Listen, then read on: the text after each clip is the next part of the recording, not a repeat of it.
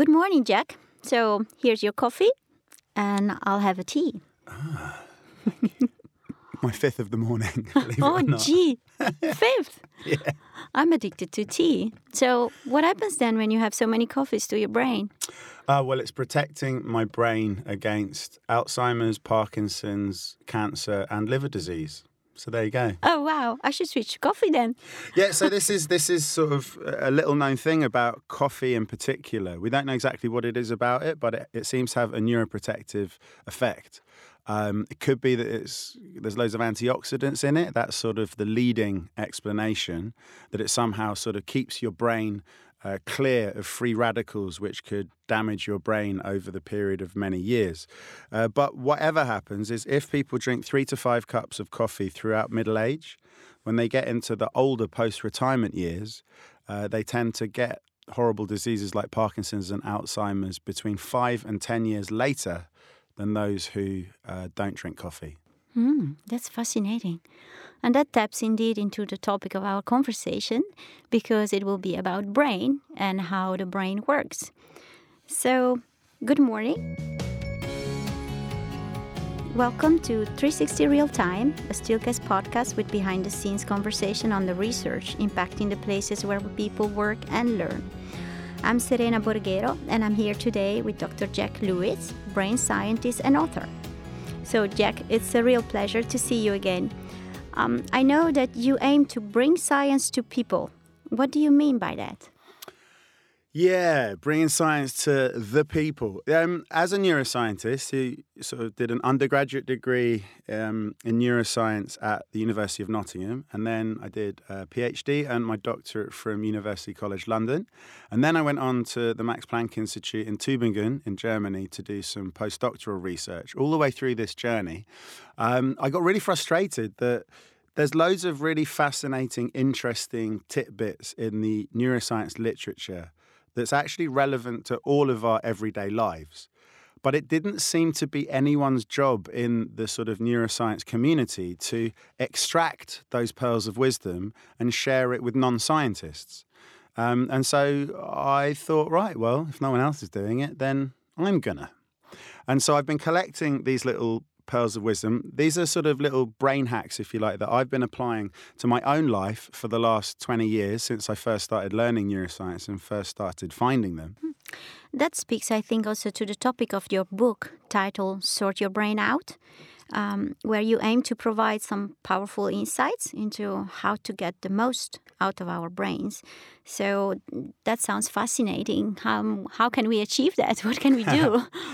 There are loads of things you can do. It ranges from, like I always start my talks and end them actually with the importance of sleep. In our busy lives, sleep is one of the things that really gets compressed. People tend not, on the whole, to find 8 hours every night in which to be asleep. Not get off to sleep and then wake up prematurely during that 8-hour period. I mean, actually be asleep for 8 hours. That is optimal in terms of preparing your brain for the next day, for the next week, for the next few months. So one thing, it's overnight when your brain does the repair and maintenance. Secondly, it's overnight when your temporary memories reverberating around your brain become permanent memories. Proteins are laid down in the pathways of your memory, and they actually enable you to retrieve that memory at a later point. And it's also when toxins are actively eliminated from your brain. So while you can get away with a little bit of neglect of your proper sleeping patterns for a while, you absolutely mustn't do it for an entire lifetime, because the consequences are pretty dire in the long run. We all know that when we're knackered, we don't function as well. But the cumulative effects over the course of decades can mean that really in later life, your brain starts to give up the ghost. It starts to malfunction at it's called age-related cognitive decline. Happens at a much faster rate if you're chronically sleep deprived, because your brain just needs, 1/3 of our daily existence. The brain needs to shut down and do some basically housework and get everything ready for the future.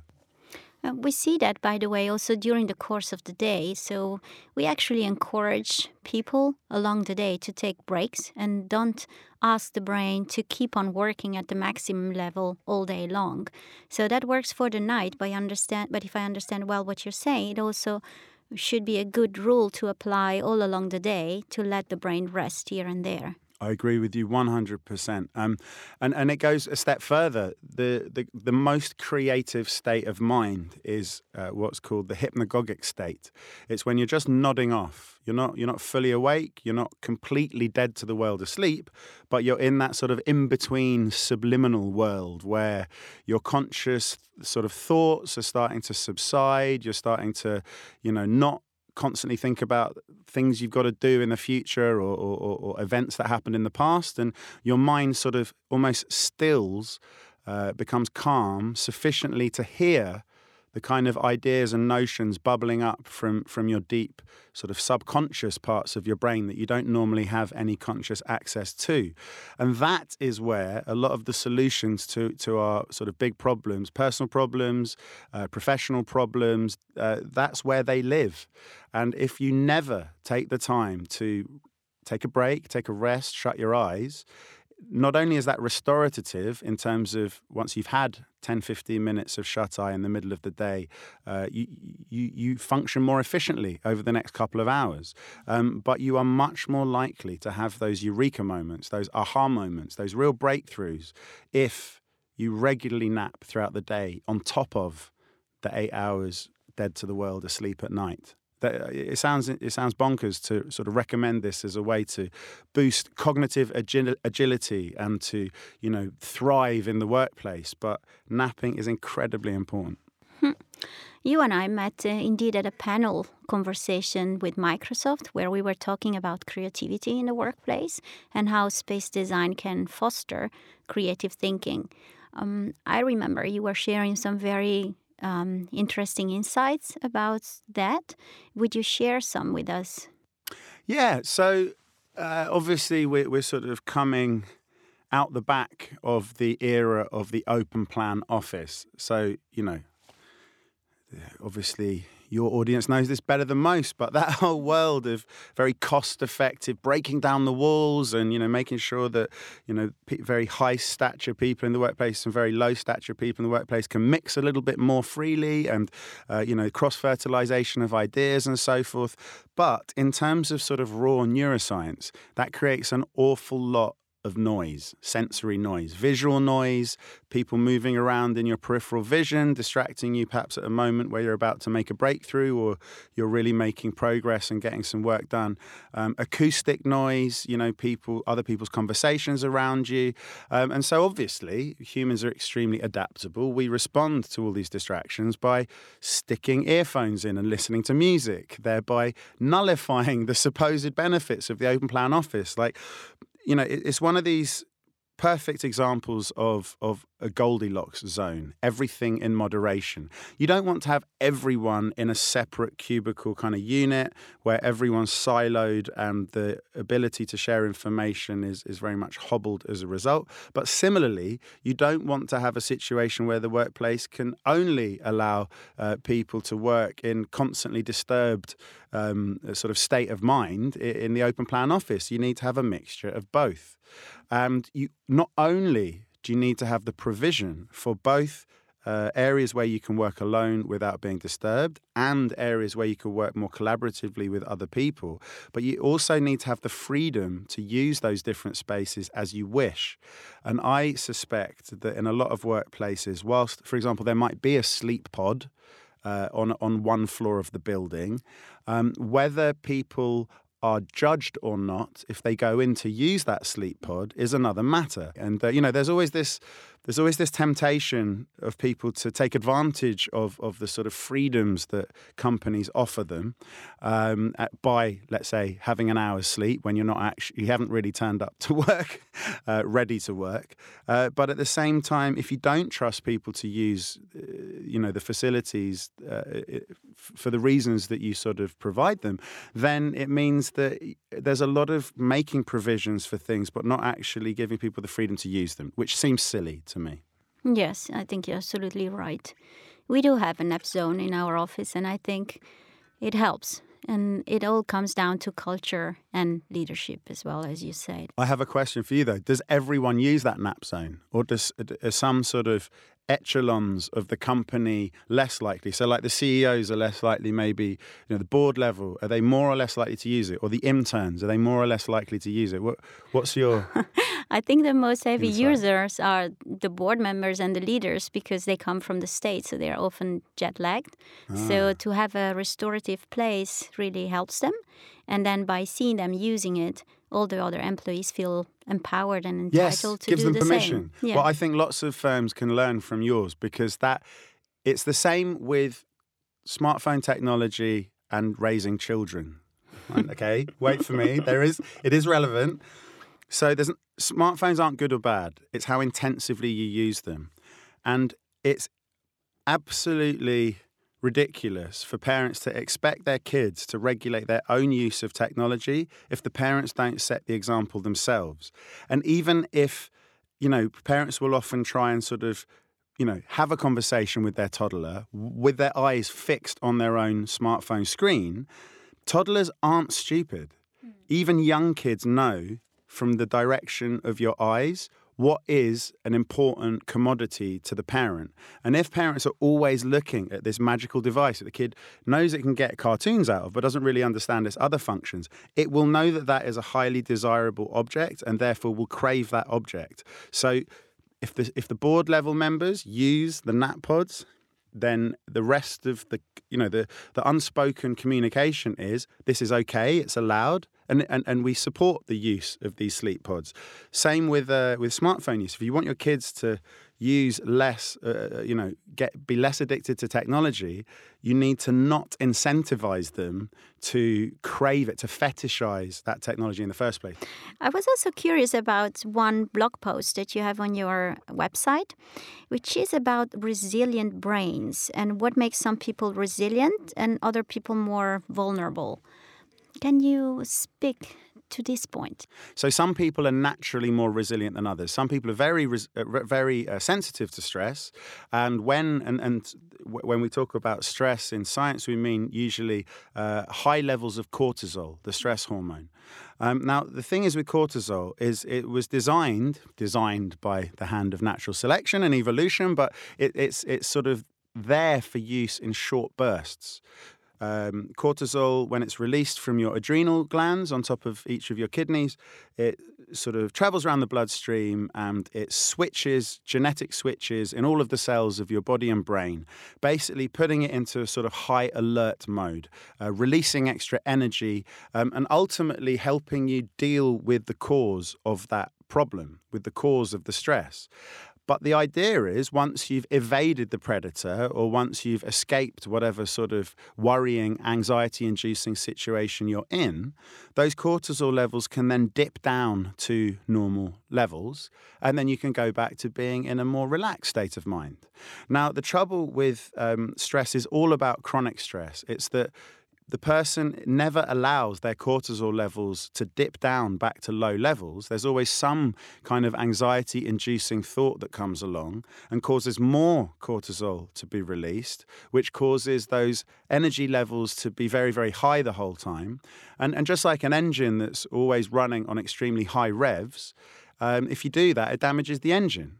If you're always moving around with the engine racing at between 5,000 and 8,000 revs, you're going to end up, with a broken engine. And it's a similar kind of concept with the brains and stress. And so the key difference between those who are resilient and those who are not resilient is in one particular pathway, which enables the dorsolateral prefrontal cortex, which is a bit of a mouthful, but it's behind the forehead, right at the front of the brain.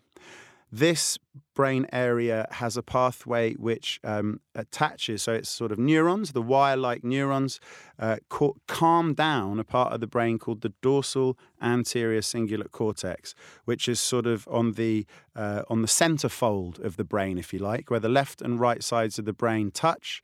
The left and right hemispheres rub against each other, and it's just above the bundle of wires that connect the left and right brain hemispheres. So that dorsal anterior cingulate cortex area. Let's just call it the DACC because it's such a mouthful. The reason that brain area is relevant to the question of resilience is because it's involved in processing painful signals. It doesn't matter whether a human is experiencing physical pain of a stubbed toe or a paper cut to the finger, or whether it's mental pain, sort of emotional turmoil, anxiety, these kind of things. Anything that could constitute a painful stimulus always seems to cause this DACC brain area to light up. And so the connections, the pathway that connects that part of the brain behind the forehead to that part of the brain on the centerfold seems to reduce the level of activity in that brain area that produces the painful aspects of experience. But resilience in the workplace is about, in my view, having developed techniques, having developed capacities to use that pathway that was kind of involved in resilience, because essentially what you're doing is self-soothing. So you might do that, popularly these days through mindfulness meditation, which, according to a paper published just 3 years ago now, which summarized the results of almost 20 different studies investigating whether or not mindfulness works, it kind of concluded unequivocally that mindfulness is good for physical health and mental health. And the part that I always find really captures people's attention is that it also boosts cognitive performance. So it's not just good for your physical and mental health, helping you to control stress, helping you to be more resilient, but it actually makes you sharper in your thinking. It helps you to sustain your attention for longer. It helps you to be more fluid in your sort of problem-solving approaches. So rather than being a waste of time to do 15, 20 minutes of mindfulness a day, it's well worth finding a space for it in your life because there are so many advantages. And so other people, it might be positive self-talk. There are a number of ways of reaching this goal of better managing the inevitable inner conflict that happens in all our lives. And it's down to us as individuals to find out what works for ourselves and not just know what we should do, but actually do it. And for me, across all the things I've done, that's the hardest thing. Often people know this, all of this stuff, some of this stuff, but how much do they actually do it in their real life, you know?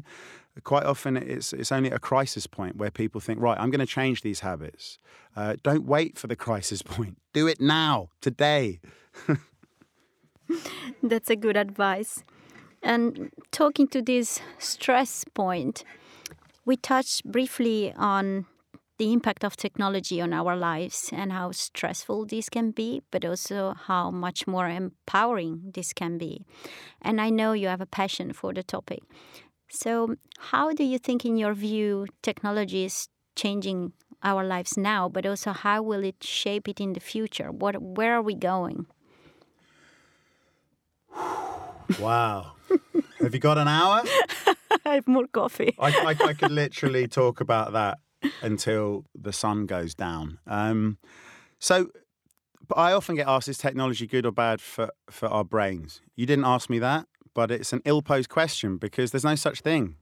There's so many different types of technology. It depends on the type of technology, even if it's just, let's say, smartphones. It depends on how you use it, where you use it, what you're doing when you're using it. Take social media, for example. If you use Facebook in order to supplement your existing face-to-face interactions with other people, it can make you feel better connected with members of your community, which can lead to feelings of greater well-being. It can be a positive impact in people's life. But if a person uses Facebook just to sort of lurk and stalk and monitor, keep up with the Joneses, find out what they're doing, but they don't actually contribute anything to those social interactions themselves, it can make a person feel very, very low. It can exacerbate pre-existing anxiety problems, make a person feel tremendously depressed. So Facebook is neither good or bad. It depends on who's using it and how they're using it. And the same goes for all sorts of technology. Whereas 2D video gaming made people fat because it was so stimulating that people would choose to stay in instead of going out and finding other, perhaps more physical ways of entertaining themselves, I am firmly of the belief that virtual reality will make people fit. If you've got a virtual reality kit that enables you to move around freely in a room in like a 3x3 meter space, the games, if made properly, naturally encourage you to move and bend and crouch and stalk around physically rather than just sort of teleporting everywhere.